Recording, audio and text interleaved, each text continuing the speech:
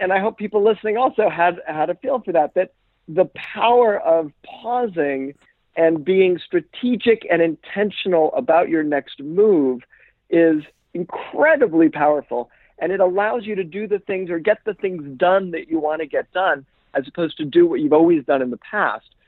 Is by definition going to get you the results that you've always gotten. And by the way, if those results are the results you want to continue getting in the future, keep doing it. But if you want something different, then you got to pause and you got to be strategic and intentional about the outcome you want to achieve and what can you do in that moment that will get you.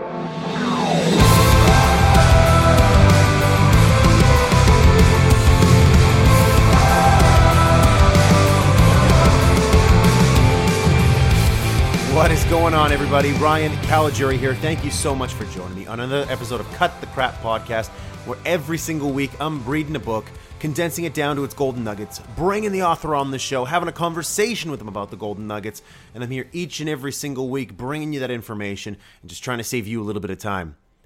If you haven't rated or reviewed the show yet, then please go online, iTunes, Google Play, Spotify, SoundCloud, whatever platform you're listening on, rate and review the show. Once you do that, send me an email with the screen capture of your rating, of your review, so I know that you did it. And then what I'll do is I'll enter you into a draw to win a prize every single quarter. Last quarter, we gave away a MacBook Air. And this quarter, I haven't figured out what we're giving away yet. I'll figure that out shortly, and I'll let you know. But get your rating in, get your review in. And if you've already done it, thank you so much. You're already entered into the draw for this quarter. So enter once, you're in forever. You know how it goes. Also, don't forget to follow me on social media. You'll most likely find me on LinkedIn and Instagram the most. Yes, I'm on Facebook and Twitter. I'm not as active on those, but if you want to follow me, get on LinkedIn, get on Instagram. Definitely follow me there because you'll see more updates from me throughout the day, throughout the week there that, I'm just not going to share on the podcast. But you'll see updates from me in terms of what I'm doing prospecting-wise, what I'm doing branding, marketing-wise, what I'm doing even in the gym, for crying out loud. If you want to follow me along, see what I'm doing, see what this crazy guy's up to all week, then definitely get online, LinkedIn, Instagram, Facebook, Twitter, follow me on there as well. All right, so this week, what do we have going on? So again, before we get to the end of January, I want to focus on another book that will really help you focus your time, focus where you're putting it, and help you truly make the most of 2018. So I brought on Peter Bregman. He's the author of 18 Minutes. Find your focus, master distraction, and get the right things done. 18 Minutes. It's a great book. I love this episode. Peter was a great interview, such great energy and great takeaways for us to keep in mind as we begin to build our lives, as we begin to turn it around, as we want to add an extra layer and we want to maybe take things to another level. Wherever you're at in your life, there's definitely a takeaway from this podcast that you might want to put into practice for yourself. There is one thing I do want to say, though, is that, if you're listening to me every single week, I really hope that you're taking something away from this podcast, at least one nugget every single year that you can put into practice to make your life a little bit better, make your career better, your relationships better. Whatever it is, I just hope that you're not listening passively and that you're interested in it and that's all that happens with it. Because to me, that's not success. It's not why I'm doing this. I know there's a lot of you out there who do take what I'm bringing you and you're using some of it. And of course, I don't expect you to use all of it. You might listen to 10, 12, 13, 14, 15 episodes and not find anything. But on that 16th episode, you might find something that you like to put in practice. Please, when you're listening to the show, do me a favor, do yourself a favor. And if there's something there that talks to you, that you're thinking, you know what, this might play a role in my life, and this might help me get to that next step, or this might help me in a certain area, then please do yourself a favor, take it, embrace it, and use it. That's why I'm doing this show. But without further ado, let's crack right into this one. Again, 18 Minutes. It's a book about helping you find your focus, master distraction, and get the right things done. A lot of great takeaways in here, so take it all in, enjoy the interview, and I'll catch you back here at the very end of the episode. Enjoy. Peter, how you doing, my friend? I'm well, thanks. How are you? I'm doing very well. Thank you so much for coming on the show, Peter. And your topic, I think, is a timely one. Obviously, being in January right now, people are coming up with new strategies, new approaches, new initiatives, things they want to do.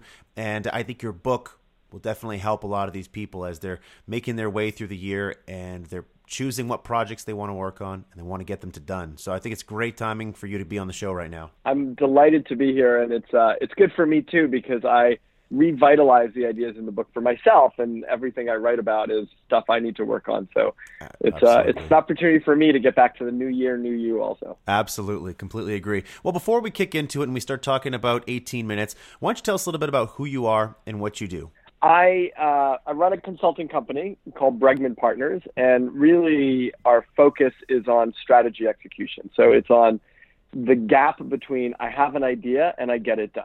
And ultimately, that's the challenge that most organizations face, which is, they have a strategy and, a year later, they haven't moved forward in the way that they want to move forward.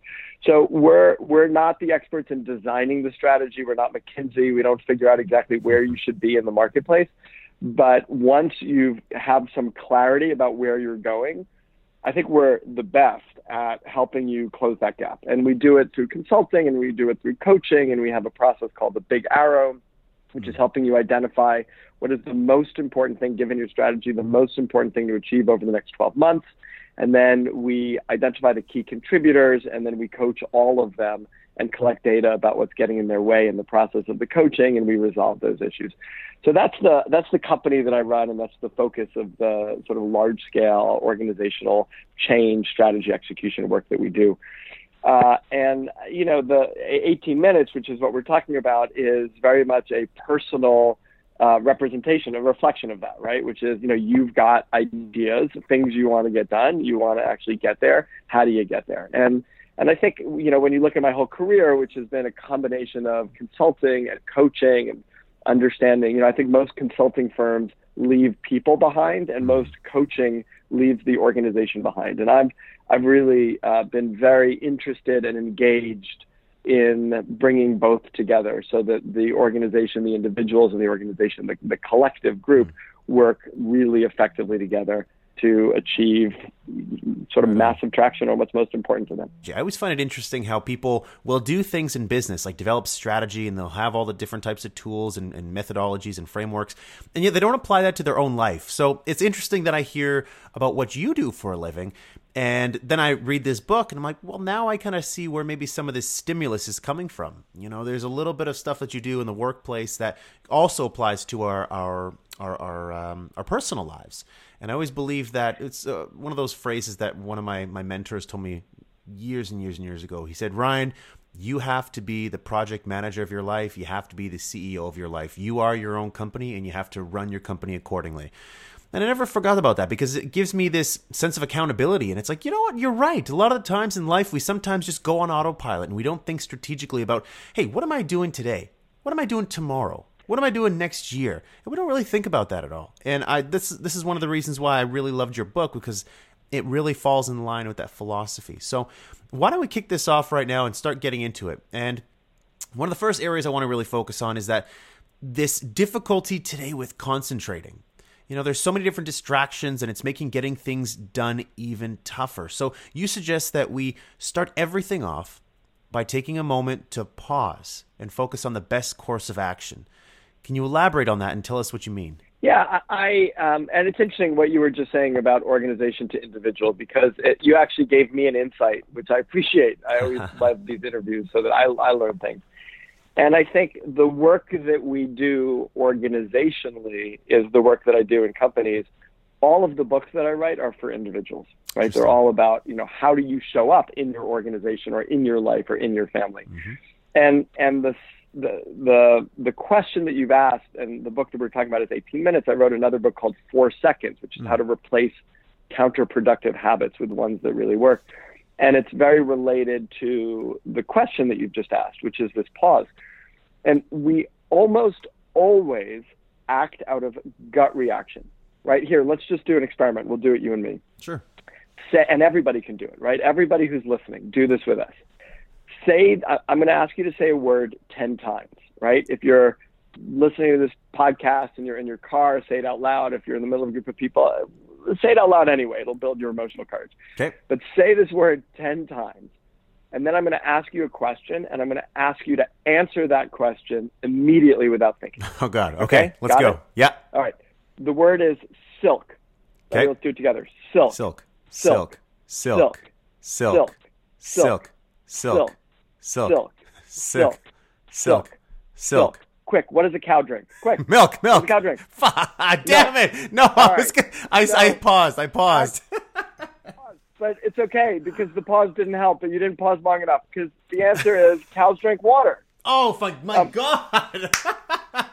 Cows drink water. But What that's a okay. bozo. Don't worry because however many people are listening, 300,000 people, most of them, I'm guessing, will have said milk also. And here's why. Because we have habits, right? We tend to follow what we've been doing in the past, even if it hasn't been working. We tend to repeat ourselves. And in order to subvert that, right, you've got to pause long enough to be able to say, what is the outcome I'm going for here? What do I want to achieve? You're not just pausing to pause. You're pausing to say, what is needed of me in this moment? And then you're making a strategic and intentional choice about how to move forward. So watch. We're gonna show improvement. I hope. Ryan, work with me here. Let's do it. Say the word roast 10 times with me. All right. Ready? Roast. Roast. Roast. Roast. Roast. Roast. Roast. Roast. Roast. Roast. Roast. Now, what do you put in a toaster? Take a deep breath. What do you put in a toaster? Bread. Yes. Excellent. That's awesome. Right. Excellent. So, you probably would have said toast had you not paused for a second. Yeah. And I hope people listening also had a feel for that the power of pausing and being strategic and intentional about your next move is incredibly powerful. And it allows you to do the things or get the things done that you want to get done, as opposed to do what you've always done in the past. Is by definition going to get you the results that you've always gotten. And by the way, if those results are the results you want to continue getting in the future, keep doing it. But if you want something different, then you got to pause and you got to be strategic and intentional about the outcome you want to achieve and what can you do in that moment that will get you there. What a great demonstration of that golden nugget there, that point. I really love that, and I hope that people listening love that and enjoyed my milk. I'm like, I was going to say silk, but I said milk. Oh, I paused, though. But it's like, no, the answer is water, you dummy. That was pretty I promise you, Ryan, I promise you you're not the only one. So don't feel bad. No shame here. This is human nature. This is how we respond. This is how we act. That was awesome. So then let's stick on the pause element. So I like your example there, but now let's take it into the real world where we just hit January. People are looking to, maybe some of them are looking to redesign their lives. Some people are maybe looking to optimize their lives just slightly. They have small improvements. Maybe some people have health-related goals, financial goals, relationship goals. How would you recommend somebody take a pause? What does a pause look like for somebody, who's going through planning? So, I'm going to use myself as an example because it's a great question. And I have a book. I had a book that was due January 15th. So it's my new book that's coming out. It's coming out in July, by the way, for anyone who's interested. Awesome. It's called Leading with Emotional Courage. We can talk about emotional courage later. Mm-hmm. But it's called Leading with Emotional Courage, how to have hard conversations, create accountability, and inspire action on your most important work, right? And it's kind of a good corollary to 18 minutes. Awesome. But I had this due. And so I've been working nonstop on this deadline of creating the book. So I have slid into home base January 15th, a couple of days ago. And now I'm looking, and it is so tempting to go to all of the emails that, by the way, have been piling up since I've been ignoring everything as I've been trying to work towards this deadline. And it's so tempting to just go in the emails, and there's a million fires to address. And I run a company. I'm not just a writer. And I, have clients, and I have employees, and I have, consultants that we work with. And there's all of this work to get done. And it's so easy to jump in and just, hit the ground running. And what I felt as I was about to do that is this sense of lack of foundation. Like, wait a second, what's this year about for me? What do let me take a pause and maybe it's arbitrary because what's the difference between January 1st and December 31st? It's a sunrise and a sunset, but right. But it's actually, it's a marker that we have in our society and in our cultures that says it's a new year and you start and you finish. And so I feel I don't have my ground until I stop and I go, what is this year about? What do I care most about accomplishing? What will make this year successful? What are my top areas of focus? what do I want to make happen? If you asked me what are the top 3 things I need to achieve for my organization, I want an answer for that. And it's not necessarily the same answers I had last year because I've achieved a lot of those things. Right? And so to pause and find your ground, it's the equivalent, when you think about the silk milk, it's, we want our gut reactions to lead us towards the direction that we want to go. And sometimes you have to pause and think, what is that direction? And this is the time when you have to pause and think, what is that direction? So for me to sit down and go, okay, there's 3 things I need to do as the leader of this organization. I need to make sure we, double or triple the amount of sales that we have because we're going to really grow and scale. We're ready for it. I want to make sure that we're incredibly focused on the coaches who work for us and the support that we give them and making sure that everything that they do is incredibly high quality for our clients.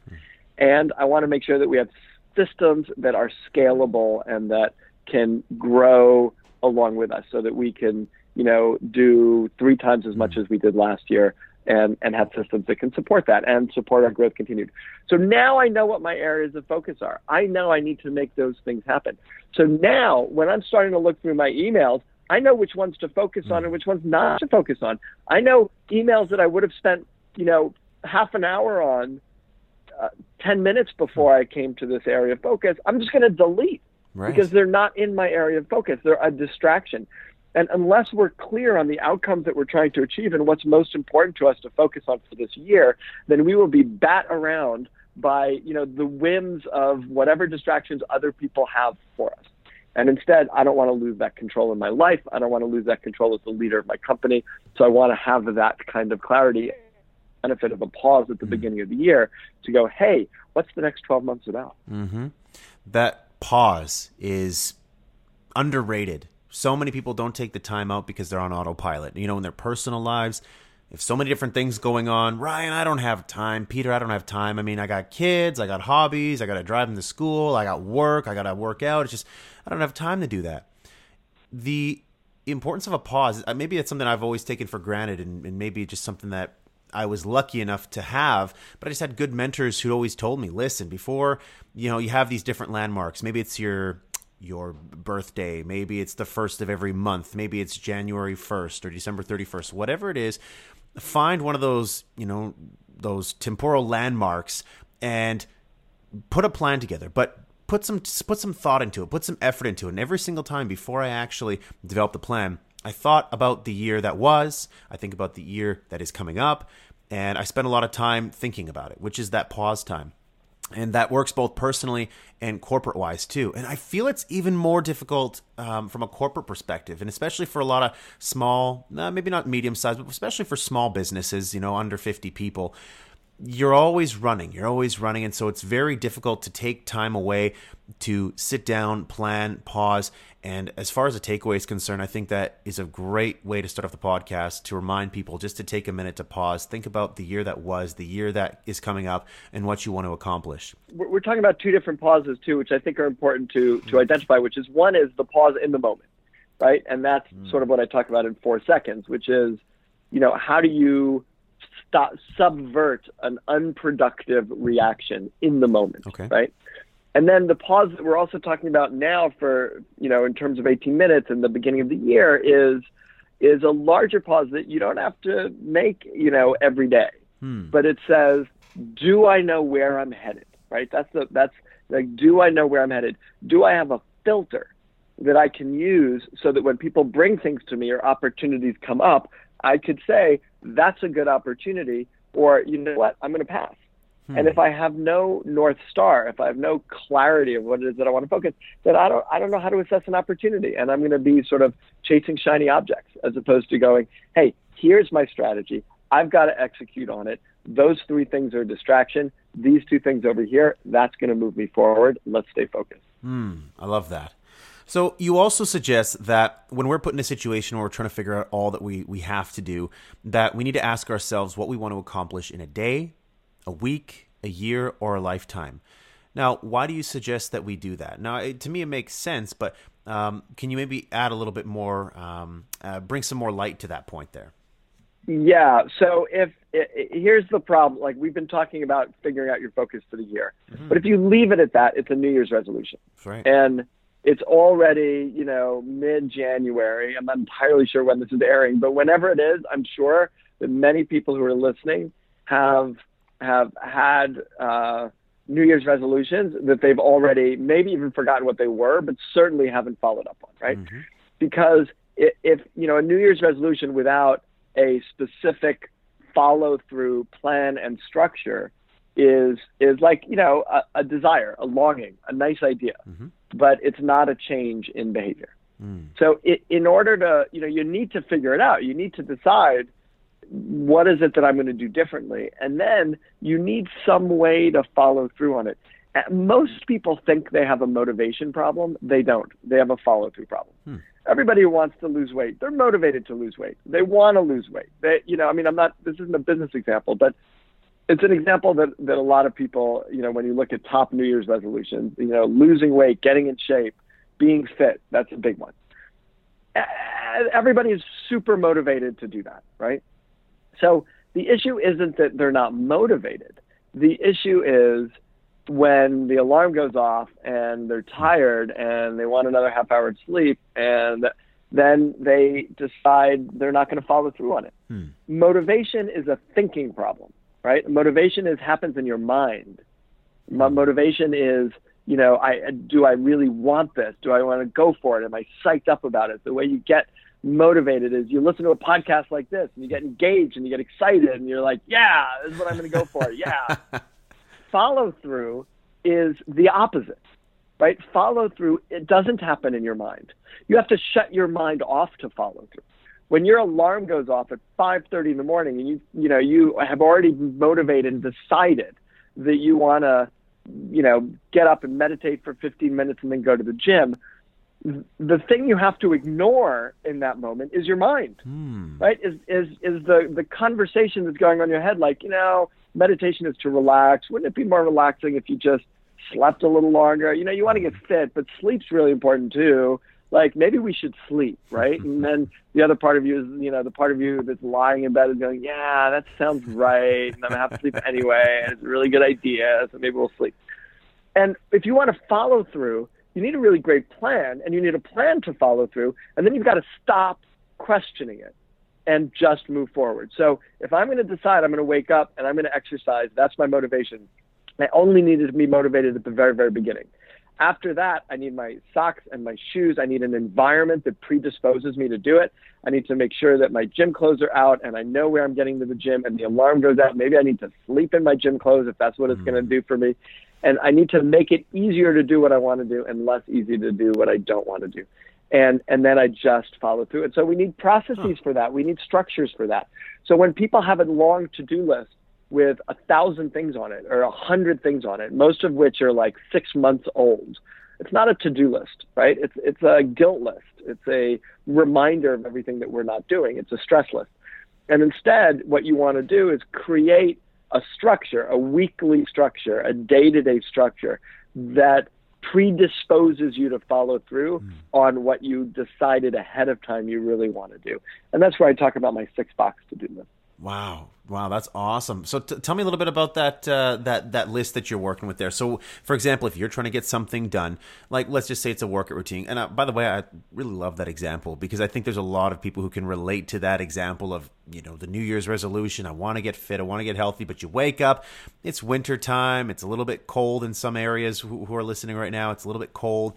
And, it's just really tough to get up and get going, but you got to shut off that brain and you got to follow through. And I never really looked at that before. And that was a good insight, a great takeaway for me, as I'm hoping it is for a lot of people listening right now.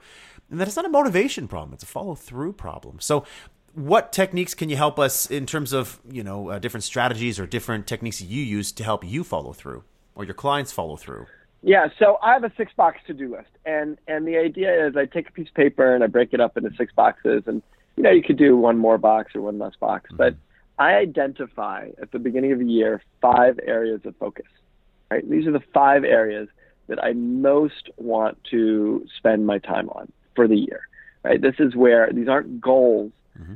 necessarily, but they are, like I already identified 3 of them, right? One of them is selling and really getting our work out there in the world. Mm-hmm. A second is developing an amazing team that's capable of delivering and that's engaged and passionate.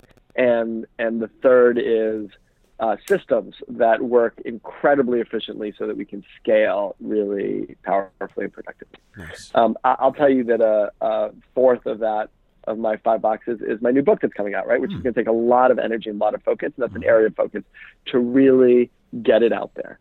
And then for me, sometimes I do it where I have personal and organizational, but for me, my 5th box has to do with myself, my health, my fitness, my family. Like, am I supporting the container that gets all of this stuff done, right? Those are my 5 boxes. That's where I want to spend 95% of my time. The 6th, and I literally draw a line in the middle of the page and then 2 lines across the page. So it's like an extended tic-tac-toe board. Okay. So I've divided a page into 6 boxes. My 6th box is what I call the other 5%, right? The other 5% has to do with everything that you can't avoid that you have to do that doesn't fit into one of those 6 boxes. Change the oil, like, I don't know what else, buy running sneakers.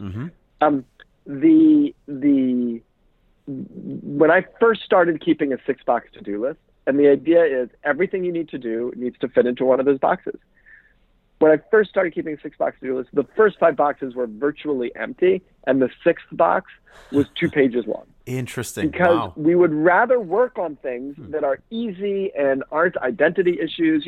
If I don't get work done on my book, then that represents a real challenge. Like, if my book is a failure, so it's scary to do all of that work. Like, it's scary enough that I'd rather go buy running sneakers and check off my oil, right? I'll change my oil and check that off the list, because those things are easy to check off the list. I know I can do it. I'll feel accomplished.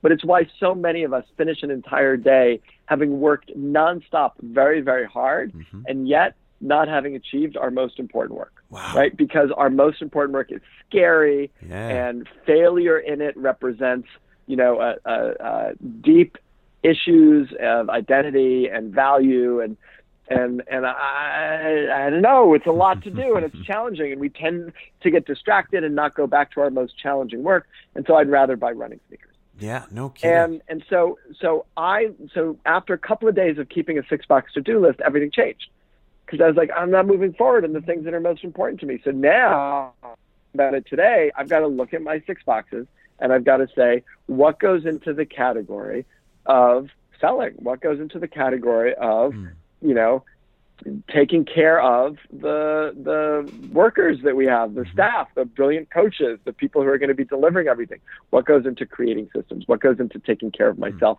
What goes into my book? That's a great tool. And by the way, it's not done there. It's not done yet, but that's a very, very important first step. And then you start to get rid of stuff that's in the other 5%. You want to spend 95% of your time focused on those 5 areas. Wow. Does this apply? And so obviously this applies to people in their personal lives. Do you use this in some of your strategy coaching with companies as well? For sure. So if you're the CEO of an organization, you're going to have 5 boxes. And really, you're going to have this big arrow, right? Because we talk about the big arrow, right? What is the most important thing? In fact, we keep it even more clear for the CEO and for the senior leadership team. What is the most important thing for you to achieve over the next 12 months? Identify that, and identify it in terms of the outcome you want to achieve, and identify it in terms of the behaviors that you want to see organizationally. And once you've decided that, then you identify the key contributors. Who are the key people in your organization who can make it happen? Everything these key contributors are doing should cascade from the big arrow, right? So you want to make sure we've got this one area of focus. The reason you need one area versus 5 areas is when you're trying to collectively align a number of people. When you're trying to get everybody on the same page, 5 is too much. You're going to get 20 people each working on their own 5 things. Nothing's going to move forward. So if you want to collectively move people forward, you have to be even more targeted and laser focused on what is most important for you to achieve. So when we're working with organizations, we say, what is the most important thing to achieve? The big arrow. And then who are the key contributors that can make this happen? And then what is, for each one of those key contributors, what is the key contribution, right, that they're going to use in order to move forward in making this big arrow happen? And by the way, also we look at what are their strengths and what are their weaknesses that might either support or get in the way of their making their key contribution. So you mentioned something about strengths and weaknesses. So I think we've all heard the adage about, leveraging our strengths, embracing our weaknesses, which you make mention of in 18 minutes. Why is this point so important for us to realize in our drive to get the right things done? Because we want to focus our energy where it will have the biggest impact. And if I, for my work, I write and I speak and I consult and I coach and I train and I develop people, right? This is what I do. I'm out there and I have conversations like this one, hoping to impact as many people as I can impact. Because what I care deeply about is that we take our ideas, which I love ideas. I love reading. I read, 100 books a year, and I have my own podcast, right? And I'm interviewing people all the time. And I love reading and I love learning ideas. But here's what I hate. I hate when we have great ideas that just sit there in our heads and don't actually get anywhere, don't change anything. Because ideas that don't change anything, I guess it's strong words. I don't hate that. But it frustrates me. It saddens me. It saddens me because I think we have such amazing potential in the world, and I want to see us use it. And when you have an idea that you really fall in love with, I want to see you do something with it that makes it happen in the world. So I want us to direct our energy in a way that's going to have the greatest impact, that takes our ideas and materializes them in a world in the way in which we appreciate, in which we care about, and which, kind of makes us happy, that lives out our passions. So if I'm going to spend all of my time trying to get marginally better at my weakness, and by the way, I do think we have to get better at our weaknesses. That's why I don't say improve your weakness. I say mitigate the negative consequence of your weakness, right? That's what's important. Your weakness is getting in the way. The reason we have a weakness, we call it a game changer, right, is here's this key contribution you're trying to make in the world, right? For organizations, we call it key contribution. As an individual, it's like, here's what's most important for you to achieve over the next 12 months. For yourself, you all have errands. And if what's most important is to achieve this thing, your strength is what's going to help you get there. The weakness is what's going to get in the way. So let's say for me, I've told you all the things I want to do, right? I want to inspire people. I want to, write really great stuff. I want to do amazing work in organizations. And let's say my weakness is detail orientation. Let's say I think big and I love big ideas and I love executing and making them happen, but I don't always dot the I's and cross the T's. So now I could spend a lot of energy and time getting better at detail orientation. I could do memory programs. I could, and arguably it would be a great idea. It would make me a well-rounded person. Sure. But here's the reality. Would my impact on the world be more profound if I have 10 days of development, if I spent those 10 days becoming a better writer, a better speaker, a better leader, a better kind of nurturer of our top talent? Like, would it be better to do that, or would it be better getting me really, really good at spreadsheets? And I still need to deal with the negative consequence of my lack of detail orientation. But that doesn't mean I have to do it by becoming great at something I'm not good at. What it means is I have to find some other way around it. I have to hire somebody who could do it. I can have, create a system that doesn't require me to be so detail oriented. I can create systems around me that, I can have an Apple Watch that alerts me 10 minutes before every single meeting so I don't ever miss a meeting. There's all these things I can do, these structures I can put in place that remediates the negative issue, right? That reduces the consequences of my weakness without making me strong in that area. And that's what I want people focused on, the stuff they love. Nobody loves working on a weakness. Everybody loves leveraging a strength.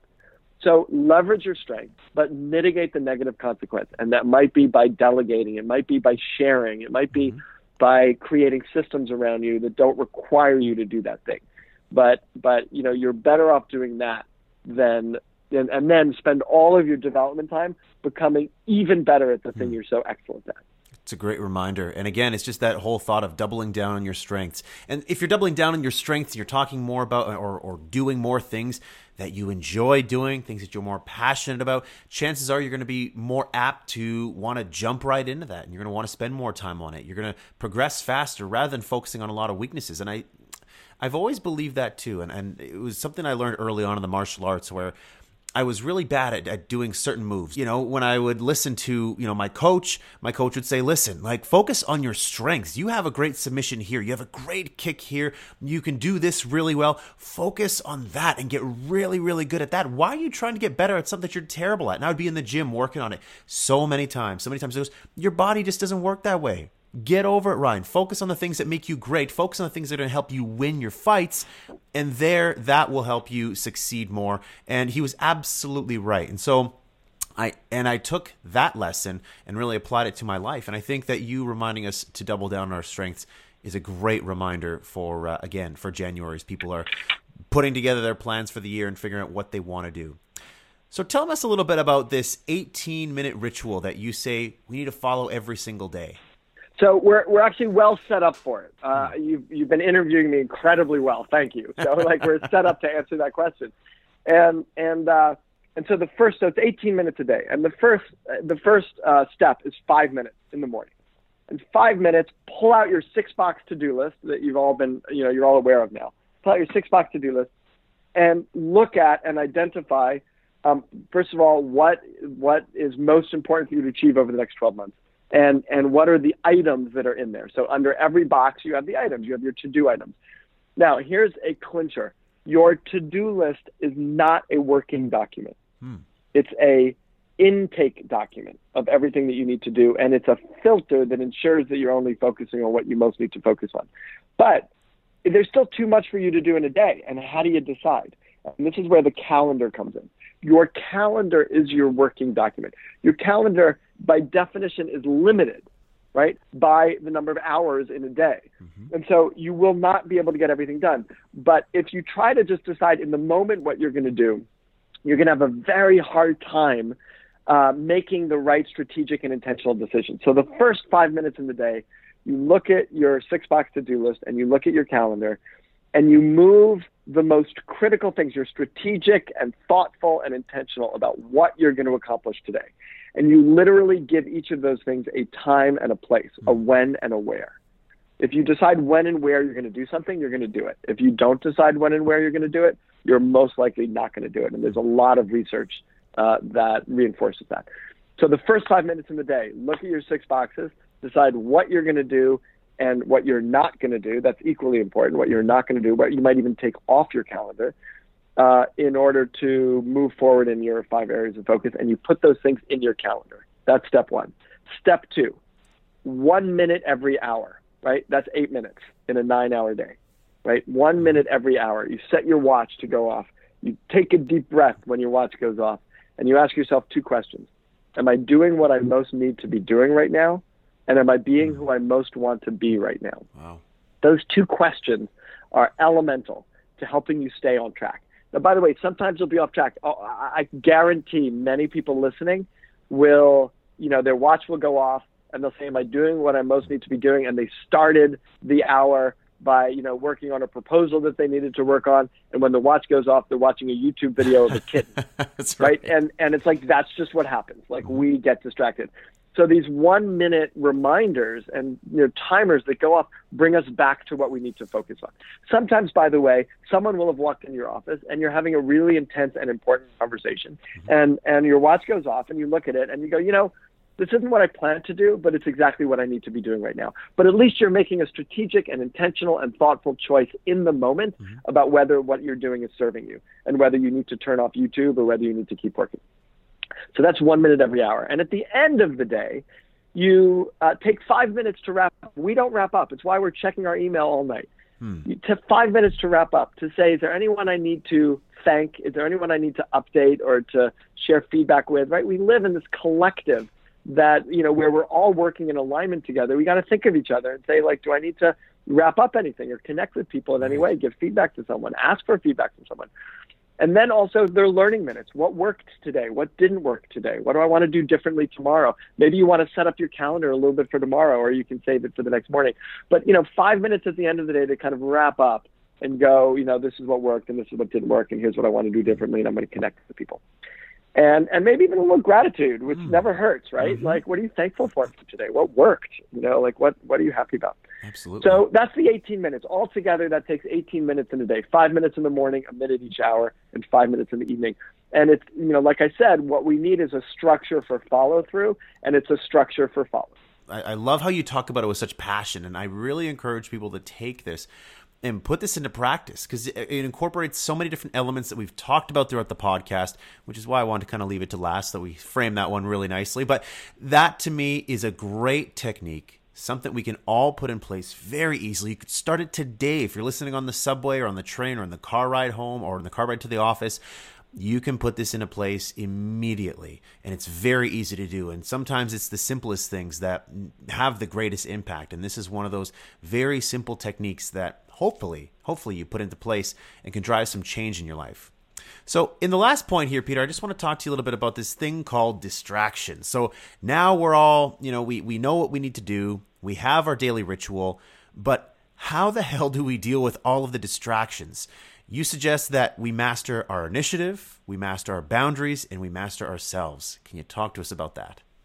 Yeah, we've set up a system. So if you've done everything so far, right, you've identified your 5 areas of focus. And Ryan, to your point, wherever you are right now listening, can you answer that question? What are the most important 3 to 5 things you really need to focus on for this year? And if you can't answer that question, then let that question simmer with you so that over the next week or so you can answer that question. Because it's really a really, really important question. Otherwise, you're running a race and you don't really know what the map is. That's right. And so think about that. And that's not something, you could be doing it while you're driving, right? It's not something that you need to even write down yet, because once you know it, you'll know it. I could tell you what mine are because I look at them every day, right? And so we're giving you the structures here, right? You've got the 6-box to-do list. You've got you've got a calendar. You've got your areas of focus. So this predisposes you. You have the structures not to be distracted. And then it's really the second half of 18 minutes of the book. And there's a lot of different advice that I have about how to manage yourself through the kinds of challenges that you end up facing, because, lots of things are going to come up. Urgent things are going to come up. People are going to come up. Your own opportunities that are seductive are going to come up. And there are distractions in the moment. There are distractions existentially. There any number of distractions. They could be distractions of things that are important to you, but just aren't moving forward. And they themselves then become a distraction. So, there's a lot of different ways of managing those. But what I would say is the most critical, like the right place to start is your 6-box to-do list, your calendar, and your 1-minute interruptions, because that allows you to keep focused. And I guess one other thing I'll just say is ask, like, there should be a gut question. So you talked about martial arts and jiu-jitsu. It's funny that you say that, because I actually studied jiu-jitsu too. Nice. And it's rare to find someone else who studied jiu-jitsu. Like most everyone does karate. I did karate and judo and jiu-jitsu, but jiu-jitsu was the one that I really started with. And in jiu-jitsu or any martial art, right, you have a gut reaction. When someone punches you, you have body memory, right? You just go into a defense, right? You're not thinking. You're not watching the punch going, okay, so let's see, the punch is coming at so-and-so speed, coming off towards the right cheek, at this kind of an angle, and probably the best block would, maybe I'll spin around and I'll use his energy to move him forward. No, you see a punch and you just instinctively act. So what I would like is for all of us to have instinctive reactions. And in my book, 4 Seconds, I talk about instinctive reactions. That's a lot about distraction. I talk a lot about instinctive reactions when people come at you. If someone's angry at you or they come at you aggressive, what's an instinctive reaction to deflect that? And so to give yourself some time to think. But I think in terms of what we're talking about and finding your focus and mastering distraction is, I think here's an instinctive reaction, right? Anytime anything comes across your desk, anytime any request comes at you, anything to do, your instinctive gut deflection of a punch should be a question. And that question should be, is this moving me forward in what's most important to me, right? For organizations, does this move me forward in the big arrow? Does this move me forward in my key contribution to making the big arrow happen? You know, if we're just talking about the 6 boxes, does this move me forward in one of the 5 areas of focus? And I would ask that. The second question I would ask is this the right time to do it? Does this move me forward? Am I the right person? Is this the right time? And if the answer to those questions are yes, then it's the right thing to do. If the answer to any of those questions are no, then certainly you don't do it right away. You're not the right person, and you delegate it. If it's not the right time, you schedule it. If it doesn't move you in your area of focus, you don't do it. Wow. Those are such great takeaways. So not only that one, but this entire podcast, entire episode. I don't know about you, Peter, but to me, this is a great episode because you got so many different takeaways in here.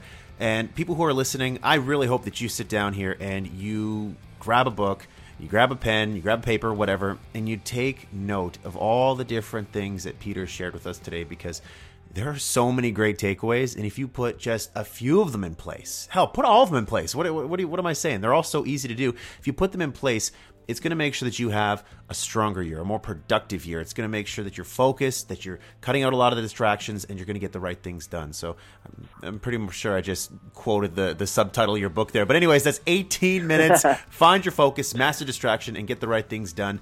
Peter, my man, thank you so much for coming on the show and sharing all of that great information with us, all that wisdom. If anyone wants to get in touch with you, how can they go ahead and get in touch with you or follow you along in terms of where you're going, what you're writing about, what you're doing? So the best way is to go to my website, which is peterbregman.com, peterbregman.com. And that has lots of articles, and it kind of has what's going on here. And my, 18 minutes and 4 seconds are available. And stay tuned for my new book, which I'm very excited about, called Leading with Emotional Courage. I was just going to ask you about that. When's that coming out, by the way? July 22nd. Perfect. So that'll be out July 22nd. So I'm going to put you on the spot here. Can we get you back on the show then when that book comes out? I'd love it. That'd be great. That'd be awesome. My man, perfect. Let's do it. Peter, we'll definitely be in touch soon then. And thank you so much again for making the time for us today. Really appreciate it. It was a lot of fun. Great pleasure. Thank you, Ryan. It's been a lot of fun. All right, there we have it. That's Peter Bregman. 18 minutes. Find your focus, master distraction, and get the right things done. I hope you enjoyed this episode. If you did, get online, rate and review the show, whether you're listening on iTunes, Stitcher, Google Play, Spotify, SoundCloud, doesn't matter. Rate and review the show. Take a screen capture of it. Send it to podcast@ryancalogeri.com, and I'll make sure you get entered into the draw every single quarter for a prize. All right, before we finish up this podcast, we'll end off on an inspirational note, as we so often do on Cut the Crap podcast. And this week I want to talk about failure. Everybody fails. You fail. I fail. People who are smarter than us, faster than us, richer than us, they all fail as well. Everybody on this planet fails. But the difference between people who are successful and people who sort of settle is the fact that they were able to use failure to their advantage. Failure wasn't something that was a setback for them. It was a setup for something greater. Yes, I failed, but guess what? I used that as motivation because I used that failure to teach me a little bit of something about myself. Right? I failed because why? Because I didn't have enough knowledge? Because I didn't have the right connections? Because I didn't know something? Or because I didn't communicate something clearly? Whether you failed in your career, within your relationship, with your family, financially, athletically, it doesn't matter what it is. There's something there that you don't know, which is why you failed. So go get that book. Go get that counselor. Go find that mentor. Go have that conversation, whatever it is that you need to do to go from being a failure to being just a little bit more successful. Right? Because when you fail, it's because you just didn't do something well enough. You didn't practice hard enough. You didn't read the right book. You didn't have the right resource. And so I like this week's inspirational piece because it focuses on individuals who have failed on a grand scale. Individuals like Michael Jordan, Peyton and Eli Manning, Serena Williams, Matt Ryan, J.J. Watt, people who you might look at as icons. And yes, they're icons, but guess what? They also failed on a massive level, on a public stage even.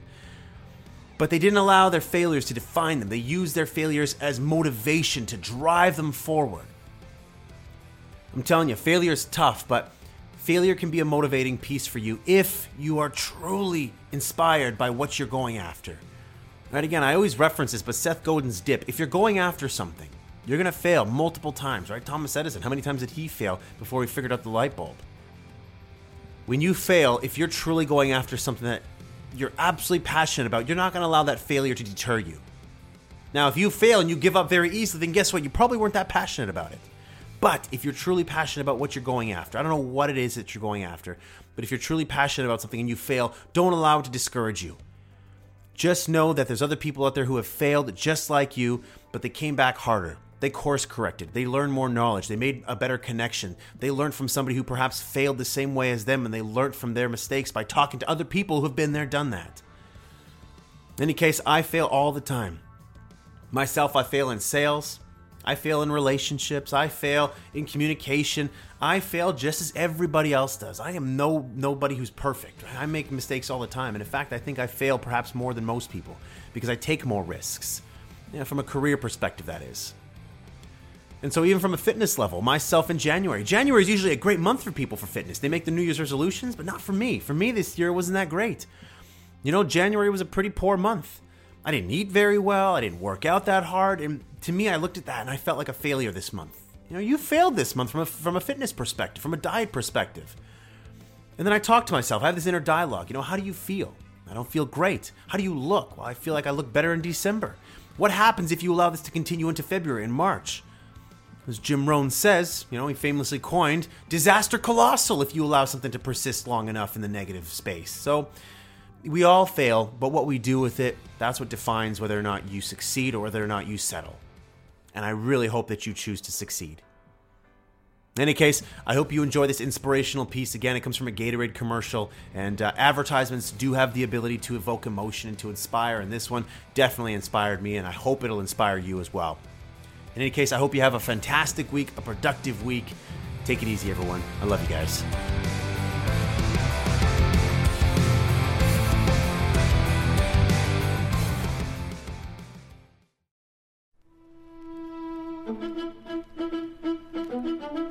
You want to know the secret to victory? Fail to make the varsity team. Start your career as a walk-on. Go 3-13 your rookie season. Lead the league in interceptions. Take a perfect team and blow a perfect season. Spend 108 years as a lovable loser. Serena denied a shot at history by an unseeded opponent. Be on the wrong side of the biggest upset in your sport. You really want to know the secret to victory? And heartbreak for Matt Ryan, who is in utter disbelief. Defeat. Come on, one more. Set up. Yeah! All right, again. Make defeat your fuel.